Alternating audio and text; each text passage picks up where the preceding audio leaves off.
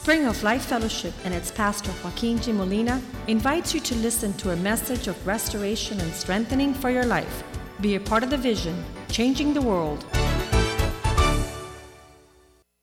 Let's get into the Word of God tonight. Father, thank you we celebrate what you have done in this place.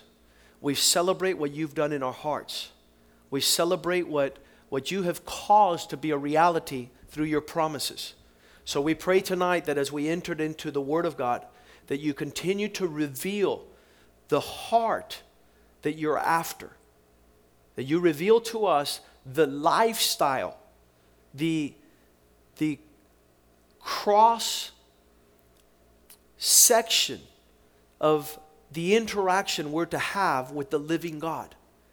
We have your holy Bible, the scriptures that are like a lamp unto our feet, a light unto our path. We're able to see your interaction with man and be able to be taught wisdom. So tonight, bless your word and then let it be a good seed planted in good hearts that give forth a good fruit and harvest that glorifies your name. Bless your word as we gather together to receive the best part of this bread of life that nourishes our spirit. Prosper it in our hearts and that we might walk after it entirely, O God. In Jesus' name we pray. Amen and amen. I want to start tonight with having begun this year. We said that we were going to start with deepening our faith. Jesus asked the question, when I return to the earth, will I find faith in the heart of man? Will I find the substance I'm looking for? Because the Bible says without faith, it's impossible to please God. And so there are not many examples in our lifetime that would teach us how to follow after a true, genuine life of faith. I think that there's many things that we can be upon the earth. There's a lot of fakes out there. There's a lot of people pretending. In the time that Jesus lived, everybody was saying one thing or the other. You had some lines of faith that would say, we believe in the resurrection. The other ones that says, we don't believe that people come after they're dead. They had some people that didn't believe in miracles. And they didn't believe that Jesus was the Son of God. And so in order for them to streamline authenticity and genuineness, they said, we have the faith of who? Abraham. We are part of, let's go to John 8:39. This is how people confirmed that they were genuine believers of the faith that would save. They answered and said to him, Abraham is our father. We're following his footsteps. We're living like he lived. His pattern is our pattern. The way he believed God and saw all the blessings flow from that belief and promise, that's the way we believe. And Jesus says, if you were truly the children of Abraham, if you were connected to the true power source, if you were his children, you would walk like he walked. You would live like he lived. You would relate upon the earth. The life of Abraham is fascinating as he journeys in this world, not minding the affairs of this life. And a lot of us are caught up into the distraction of the circumstances we're living in. We're overwhelmed by our background. He gives us Abraham because Abraham is the model and example of each one of our lives. If we say, well, my father was never a Christian, so that's why I'm not a good Christian. Or my grandfather didn't show my father, so my father couldn't show us. So Abraham had all these issues. Because where Abraham came out of was a pagan family. His family used to worship idols. In fact, the people that historically studied his life say his father was an idol maker. He not only worshipped idols, he was making them. Hey, come here. You could worship this little eagle here, and you bow down, and you bring a candle to it. And he would explain his father how to worship an idol, how to bow down to a false god. How many parents had us bow down to education and to business and to careers that had nothing to do with God?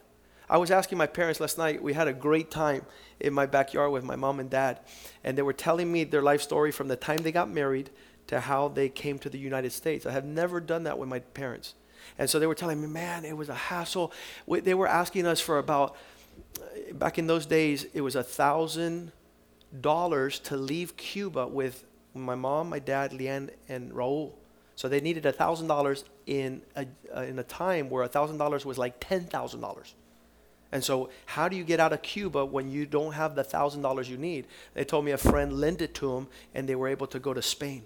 And it says, we landed in Spain. We had no family. We had no friends. We had no money. And Leanne was how old? 9 months old baby.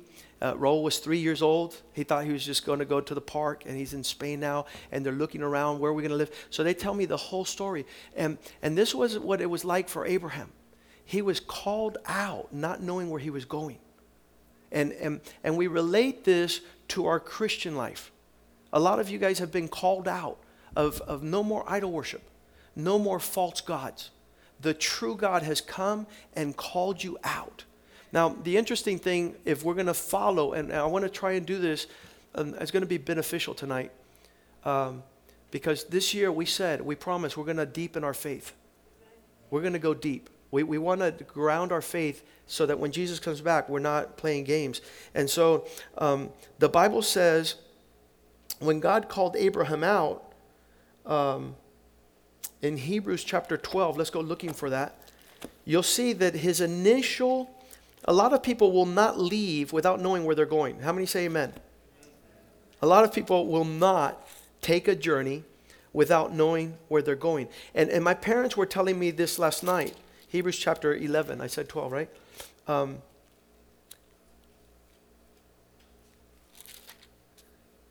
Here it is. Chapter 11, verse 8. By faith, Abraham, when he was called to go out to the place which he would receive as his inheritance, he went out not knowing where he was going. This guy, he packs and he starts traveling, and he doesn't know what's going to be the end result. How many feel like that with faith? Hey, God, you're calling me, and I don't even know where you're calling me to, but I know you're calling me. And this calling is one that requires obedience. So if you're going to be a true Christian, it's going to require obedience. A lot of people want to travel by feeling. Well, I want to feel that this is right. Or I want to know. Last night when we got back from Oklahoma City, we decided to go have dinner with the kids. They're a lot older. When kids are about 4 or 5 years old, they'll ask you 1,000 times, where are we going? So now the kids are older, and you expect, we're in the car, please don't tell me where we're going. I don't know where we're going. We're going anywhere just as long as we end up eating somewhere, right? They'll do that. They'll be into their late teens, and they'll still ask you, where are we going? And I'm like, I don't know where I'm going. I know we're going to eat. I don't know where. So it's not going to get better. Here goes. Abraham obeyed with this measure of faith. He was called out to the place which he would receive as an inheritance, and he went out not knowing where he was going. Now, if you're going to go to a place and you don't know where you're going, guess who you have to stay close to? To the person who knows how to get you there. You got to be connected with God. Otherwise, you don't get there. And so this was Abraham as he journeyed. And the Bible says in verse 9, by faith, he lived in a land of promises, in a strange country. He lived in the land of promise. How many, I think it was Sixto Porras. He came here, the president of Focus a la Familia, and he says, listen, this journey is more about walking in faith than getting to the destination. A lot of people are stuck on getting to the place. Listen, the joy of this journey is walking with God. The joy of the journey of faith is not knowing where you're going to end up, but knowing that you're holding onto the hand of God. So I've had people challenge me in the past, and they says, you don't know what you're doing. It's so true. I don't know what I'm doing, but I'm holding on to the hand of the man that is leading me where we're going. I got his hand. And when you have his hand, say that with me, I have his hand. He's got my back. He's covering for me. So in that regard, he dwelt in the land of promises. This is a good land. You don't want to know why the land of promises is a good land? Because God keeps his promises. There's not one promise that the Lord has not kept in my life. And I was just reminded of that a couple years ago where I said, Lord, my life has been an expression of promises fulfilled. When I didn't have a wife and you promised me, you gave me a wife. When I didn't have a family, you gave me precious children. You gave me a house. You gave me a future. You gave me a hope. You're a God who keeps his promises. Amen. If there ever was a promise keeper, it's our God. So because he lived in the promised land, he dwelt in tents. A man says that men do not want to live in tents because a tent is a transitory uncertainty. And guess what? That has been our life. And people ask me, well, Joaquin, what are you going to do next month? I don't know what I'm going to do next month. I know what God did last month that blew me away. And I'm expecting the God that has led me for 30 years in a good way. Tomorrow, he's going to show up again. And his promise is fulfilled. So this journey of living in tents goes contrary to the entrenched mindset. And this is why a lot of people don't want to live faith. Because faith is an expression of God's reality every day. And it's not something that you make up or you exercise. And he dwelt in these tents with his children, Isaac and his grandchildren, Jacob. He was able to pass down in generations that maybe they could have stayed, maybe they could have planted, maybe they could have, they continued to live this manner with the heirs with him of the same promise. Powerful. Why could he do this? Why could he live in that mindset? And it says it in verse 10. Because his expectation was a city which foundations and builder and maker is God. What's that mean? God, you're building my life for me. Amen. You're the one that's establishing the ground. A lot of you guys are foundation building. And it's the toughest part of building anything. They say that it takes years for these high rises. It takes years for them to break the stone and go down and go down and go down and go down. It's been years laying the framework. Depending how high this building is going to go up, it has to go down like 3 times. So you're going to build a 10-story building, you got to do 6 months. And by a 20-story building, you got to do a year. If you're going to do a 50-story building, foundation needs to be laid super deep. So don't get overwhelmed with the foundation God is laying. Why? Because the deeper you go in this foundation, the higher you're going to go in the rise. Incidentally, we were bumped up to first class on our way to Oklahoma City. If there's any seats missing in first class, I have one of those special things that if no one purchased a seat, they bump me up to first class. So we got bumped up. And every time I get bumped up, I know that I'm going to have somebody sitting next to me. So on this particular trip to Oklahoma City, we're sitting down, and it's 2 seats, 2 seats, and 2 seats, big seats. And there was a big man next to me. And this guy was so large, and you might see him, he might be coming. His name is Juan Castro. But he was so large, and everything was so big, and he's a man commanding presence, right? And I'm going, man, if I talk to this guy about the Lord, he's going to say, pisk, pisk. Little fella, I'm busy here, and you're disturbing me. So I just said, okay, Lord, this is a big guy. I'm not going to be able to get him for a while. So I sit down, we have dinner, breakfast, and I go to sleep. He's watching his video, and he's watching another one. He's watching a series. He's catching up, watching this series called Breaking Bad. Okay, horrible thing. Okay, watch this. Anything that's bad is bad, right? All right, well, we're hooked on bad things. That's why people watch them. You guys will watch them repent. Okay, here it goes. I get up to go to the restroom because I said there's going to be a big fight. I need to be relieved. So I go to the bathroom. When I come back, I say, excuse me, sir, what do you do for a living?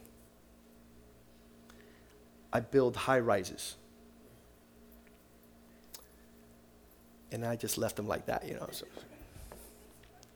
Why? What do you do? Thank you for asking.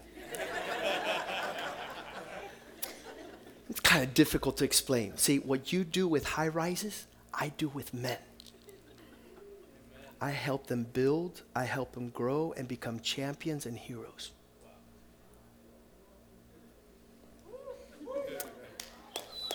He said like this, he says, I'm 36 years old, I'm on my third marriage, I'm on my way to see my son because my wife divorced me and now I have to go visit him once a month in Dallas. I don't know how to be a man, don't know how to be a husband, don't know how to be a father, and I need you to help me. I said, I'm going to help you. And I started telling him what it was that God wanted for him and his son and his family. And he says, I would give half of my wealth if I could have your wisdom. I thought he was big, commanding presence, man. He says, the one who taught me how to be a man, my mom. My mom. Listen to me. God has a plan to raise up men in our generation that are going to be entrusted with the wisdom of God. Things we cannot buy, things we could never purchase, things that this world doesn't. So that's why it says there in verse 10 that Abraham was seeking after this city. He's talking about a large place. He was pursuing something greater that was going to require the foundation and the builder and the maker to be God. And that's why he gives us this journey to walk a faith walk. A walk is something that when you tell people what you're doing, they're like, you know something, you're a little bit cuckoo. Because you're going where you don't know, you have somebody promising you, and you're waiting for God to build your life. Listen to me. That is the most worthy construction company we will ever find on the planet Earth, whose builder and maker is not IBM, it's not Harvard, it's not Yale, it's not the high institutions of learning, it's the faith in a faithful God. And that's what we're on. And so if we go to Isaiah chapter 51, God has a message for you tonight. And I hope you're receiving this message from the Lord and you shout amen with all you got. And that you're able to pass this down to your sons and that they not clown around and be able to your sons to pass it on to your grandsons. Otherwise, you will cry tears of blood with what this world wants to do in destruction towards our life. Isaiah 51 and verse 1, he says, listen to me, those of you who pursue righteousness, those of you who say you're seeking the Lord, look to the rock from which you were hewn. You were taken out of a greater source. He says you're not to be living this faith life as you imagine it to be, as people want it to be, as you feel it to be. You got an anchor that is sure. You got a rock that's immovable. You go looking to the hole of the pit from which you were dug. God pulled you out. And the model of who you are is after those who went before us. And who does God, when he says, look, where is the source? Where is the origin? Where is the first part of what you're trying to accomplish? Those of you who listen to me, those of you who follow, who desire righteousness, you who are seeking the Lord. Verse 2, this place is Abraham your father. The core anchor of a relationship with God is studying, weighing, considering profoundly pursuing this man Abraham. And to Sarah, who bore you. There's a woman that the Bible says that you can be considered a daughter of Sarah if you have a character that honors your husband. The promises of God for you, being birthed things. It was horrible. You know, I'm a biography guy. I love to hear about people's history. I think there's a lot in being able to see how people live and what they do. And I find out there's a biography going on now in Oklahoma City. Just like people like watching Breaking Bad, I like to watch biographies. And Mia Farrow, 18-year-old, 19-year-old girl, the daughter of, ready for this? An old name. A lot of people are not going to know this name. How many remember Maureen Sullivan? You guys are old. Maureen Sullivan was chosen to play the part Jane in Tarzan. Oh! She would hold the chimpanzee's hand. So this is black and white. Okay, so for you guys, don't freak out. It's not color. It's black and white. Maureen Sullivan has a baby girl. She has 2 boys and then a baby girl called Mia Farrow. She was married to John Farrow, who was a womanizer and a pervert and a twisted man. So Mia Farrow is born, and at the age of 19 and 20, she becomes the lover of Frank Sinatra. Okay, that's all I'm going to tell you. But that's a family line in history. So destruction has fallen that family at levels that you never. So she's doing her first movie while she's married to Frank Sinatra, and she's birthing in Rosemary's Baby, Satan's baby. What a wicked movie. This is a wicked movie. So Frank Sinatra says, look, this movie is taking too long, and if you don't stop doing it, I'm going to divorce you. And she says, my career is more important than my marriage. So they got divorced. But I want to go to that point because instead of birthing a lineage of babies that change the world, we can distract ourselves from faith. And here it is. Let's go again. Isaiah 51, verse 9, and verse 2. Look to Abraham, to your father. Follow in his footsteps. I can't say that anybody could have a serious Christian faith if they don't know about Abraham. Because God is saying, go back to a man who became the father of our faith. And follow his life and follow the course so that your faith is legitimate. And follow Sarah, who bore you. This woman was able, with everything that happened to them, and they had some setbacks and some frontwards, they had a lot of things happen just like in the normal thing that happens to us. We birth our Ishmaels. What is an Ishmael? Something that we want so bad that we're willing to start without it being God's time. And that is awful. And so Ishmael is the son that is not of the promise. They had a good idea. God is taking too long. Why don't you and the maid get together? This is a faith fiasco. The wife tells the husband, God is taking too long. You might as well go with that woman and birth a child. Listen to me. A spiritual Ishmael becomes not a blessing, becomes a curse. Ishmael and Isaac, Israel and the Arabs are still fighting to this day. Everything that is Islamic and is terroristic and is not peaceful upon the earth was the faith of someone who didn't want to wait on God's promise. And if we're not careful, these young guys that just started, I'm so excited, I want to do something for God. And whoop, you do something and it wasn't God's time. And it wasn't God's promise and it didn't produce God's fruit. So she says, to Sarah who bore you, for I called him as a single man. And we have issues with this that we have to overcome. God is not impressed by the multitudes. A lot of people say, well, Pastor Joaquin, if you're going to change the world, then why is your church so small? Listen, smallness has never been God's problem. God is able to grab one man and raise up a nation. He's not impressed with multitudes. In fact, in one occasion, God came to a big gang fight with 33,000 people. He says, you have too many. How many has ever thought that too many is a problem when you're going to a fight. To God it is. And so he says, Gideon, get rid of 32,700 men. Wait, God, get rid of 300 because we need men to fight. He goes, no. If you fight with that big multitude, you guys are going to think that you won the fight. I need you to be convinced that I won the fight. I need you to know that I don't need what you need to be victorious. So again, faith. And these men are there in the hall of faith. And we're learning from this. For I called him alone. So if you think, well, God, if you're going to do something big, why am I the only one here?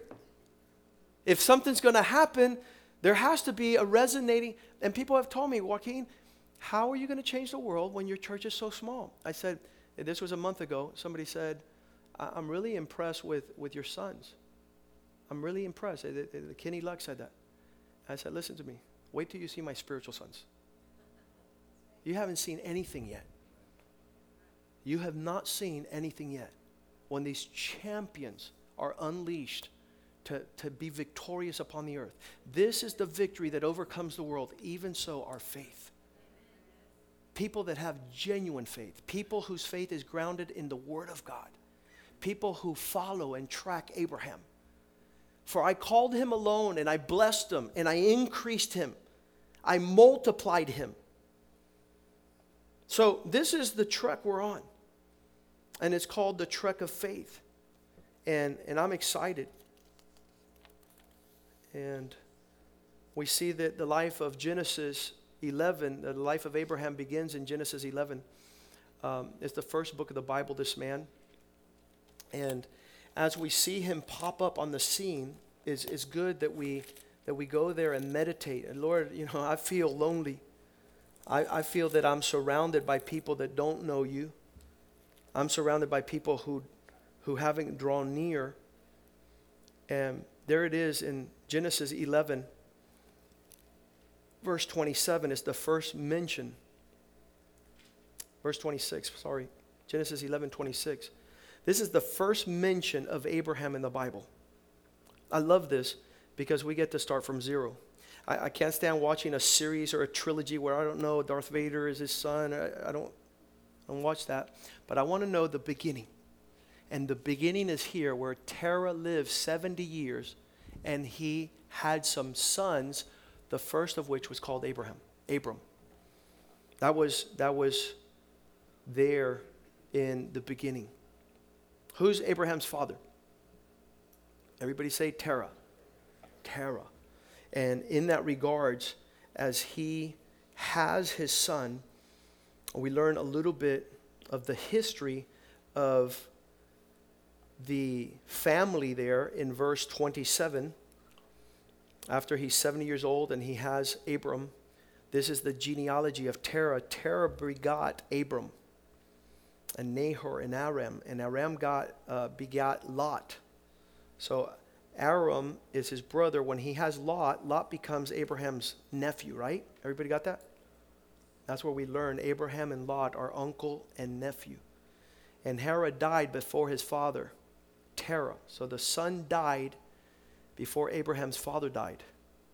That's probably why Abraham took him on as a son. Abraham said, Lot, come, I'll take care of you. And Aram died before the father Terah in his native land in Ur of the Chaldeans. I want you to recognize that while it's only a 2-letter word, say it, Ur, that's an entire city. It sounds like a burp, but it's really a city. And this family lived amongst a people called the Chaldeans. And the Chaldeans lived in that region where Abraham is born. And so there comes to the place, it says, then Abraham and Nahor took wives. So they found their wives, and Abram's wife was Sarai. And the name of Nahor's wife was Milcah. And the daughter of Haram, the father of Milcah, the father of Is. But Sarai was barren, and she had no children. So they begin to travel there. And as they are traveling, in verse 32, it says, so the days of terror were 205 years old. His father lived for 205 years old. And Terah died in Haran. So now look what it says in now we're going to go to chapter 12, verse 1. And it says, now the Lord said to Abraham, this is the calling, ready? I don't know when God showed up to your life, but this is when he showed up to Abraham's life. I remember when he showed up to my life and told me, hey, buddy, it's time for you to come with me to the place I want to take you, where you're not going to know where you're going, but I know the route. And so he says to them, get out of your country, remove yourself from your family and from your father's house to a land that I will show you. This is God communicating to this family, I got plans for you that you do not know. Now, in the Bible, they mention the name of Abraham 235 times.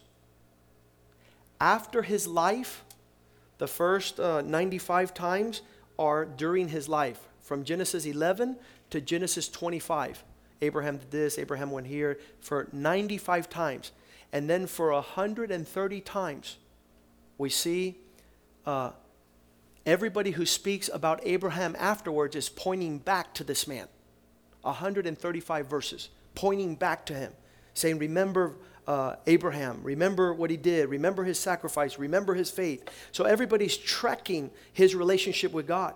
We cannot say we take God serious unless we follow the life of Abraham and how he relates with God, how God relates with him, his birthplace, his calling, his choosing, his separation, the promises, the direction, the sacrifice, the intercession, the inheritance. Get out of your country. Remove yourself from your family. All these things sound super confusing to somebody who is shallow in faith. Now, obviously, I'm 30 years in this direction, so I could look back and say, wow, now I understand a lot of things. But when you're on the front side, you're like, where the heck am I going? I was like, God, what are you doing with my life? First thing God tells me, begin to obey your dad in everything. What? That's faith. You're going to trust that if you honor your mom and dad, everything will go well with you and you'll live a long life. I said, I'll do that. At first I said no. I said, Lord, what if I don't? He says, well, you're going to live a short life and things are going to be like hell. I said, you convince me. That was the first. That was I'm on board. And then remove yourself from the fellowship of those that are not seeking me. That was hard. I said, Lord, I can't do it. You're going to have to do this one. And God was faithful and did that. Separated. Verse 2, I will make you a great nation. When you listen to God, there's incredible reward. I will bless you and make your name great, and you shall be a blessing. Look what this faith walk is leading us. Listen to me. There is nothing upon the face of the earth that will get you where believing God will get you, where knowing God will get you, where obeying God will get you. It doesn't require, I love, there's a video that says when God calls a man, it doesn't require an education. It doesn't require a fortune. It doesn't require a political party or votes or candidacy. All it requires is he who will be the greatest among you will be a servant. Learning how to be a faithful servant will take you to the highest place in the highest charge. I will make you a great nation. You'll be a leader over peoples. Listen, I never dreamed that nations would be calling me to come down and speak to them.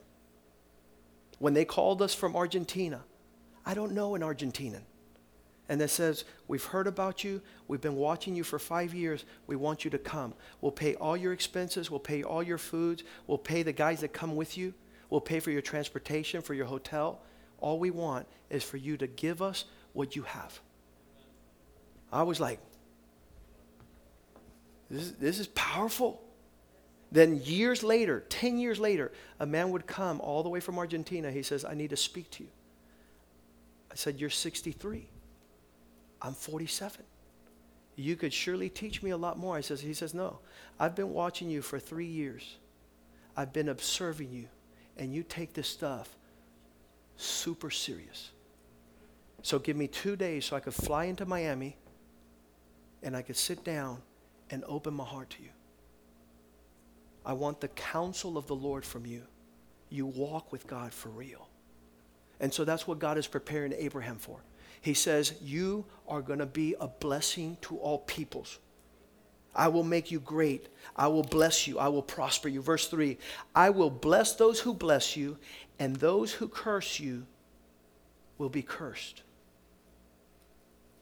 What God is saying here, he's not into being this mad, wicked genie who's going zap. He's saying like this, whoever stands as your enemy will be my enemy. That means God will fight all your battles. No hand will stand before you. And you, and in you, all the families, because God is into family. I know a lot of people want to be a lot of preachers and theologians, but God wants to know how we build a family that lasts. We were reading with the men on Monday night a couple of weeks ago, I think it was 2 weeks ago, in 1 Kings chapter 20, that the king of Syria, in verse 1, he tells the king of Israel, he says, now Ben-Hadad, the king of Syria, gathered all his forces, 32 nations gathered together with horses and chariots and went to make war against Israel. Verse 2, when he shows up to the city, he sent messengers into the city to the king of Israel, and this king of Syria told the king of Israel, the bad guys telling the good guys, verse 3, I want your money, I want your wives, and I want your children. What the devil's after is our prosperity financially, our marriage, and our children. And if he could get in your finances, he's going to destroy your marriage, and he's going to destroy your children. So God will defend. He's telling Abraham, you're going to be a blessing to marriages and to children and to finances. Going back to Genesis chapter 12. I'm going to, say it with me, I'm going to bless your socks off. Verse 4 is my favorite. I'm not surprised. Listen to me. I am not surprised when God is speaking to man and telling him the game plan. I'm not surprised because he's awesome. I'm surprised when I see this. Abraham departed as the Lord spoke to him. He went with God. I'm on. Tell me where to go. Tell me how to go. I'm on. And this is where a lot of people don't get to see God, because when God speaks to them, they always have an opinion. When God is telling them something and speaking into their life, 2 Kings chapter 5, God tells Naaman, if you go and dip yourself 7 times in the Jordan, I'm going to heal you. And he says, well, I got some better rivers that I could go to. I got a better place where I can dip myself if I want to dip. Listen, dipstick, it's not about your opinion. It's about you listening to God. It's about you wanting what God wants, you loving what God loves, not you bringing your next opinion to God, because you have no promise. You're going to live a curse. And I love verse 5 even better. He took his wife with him and all the possessions that he had from his land, and they departed to go to the land of Canaan. So they came to the land of Canaan. This journey is a powerful journey, and we might continue next week. But we have enough to chew on tonight. We have enough to consider. That if you're seeing these things, blessed are you if you keep them. Blessed are you. Blessed is your family after you. If you walk in the ways of Father Abraham. Father Abraham. Father, thank you tonight. Thank you, Lord, that you have been able to fulfill your purposes in families on the earth from long ago that honored you. And that's why their sons are still upon the land. You say that we are all sons of Abraham, children of Abraham, descendants, not of an earthly promise only, but of a heavenly family, a spiritual family. Or we could walk like Abraham, even in the midst of many mistakes and setbacks and imperfections. You were able to fulfill your call. And one of the greatest families upon the earth are the sons of Abraham. Those who worship the God of Abraham, Isaac, and Jacob are blessed, are prospered, have peace and joy. Allow us also to remove ourselves from pagan, confusing ways, building idols, whether it be mammon, whether it be careers, whether it be the glory of this world, to become serious men and women of faith, faithful servants who are prepared to meet their Maker, their Builder, and their God. In Jesus' name we pray, and the house of God says amen. Amen. Hallelujah.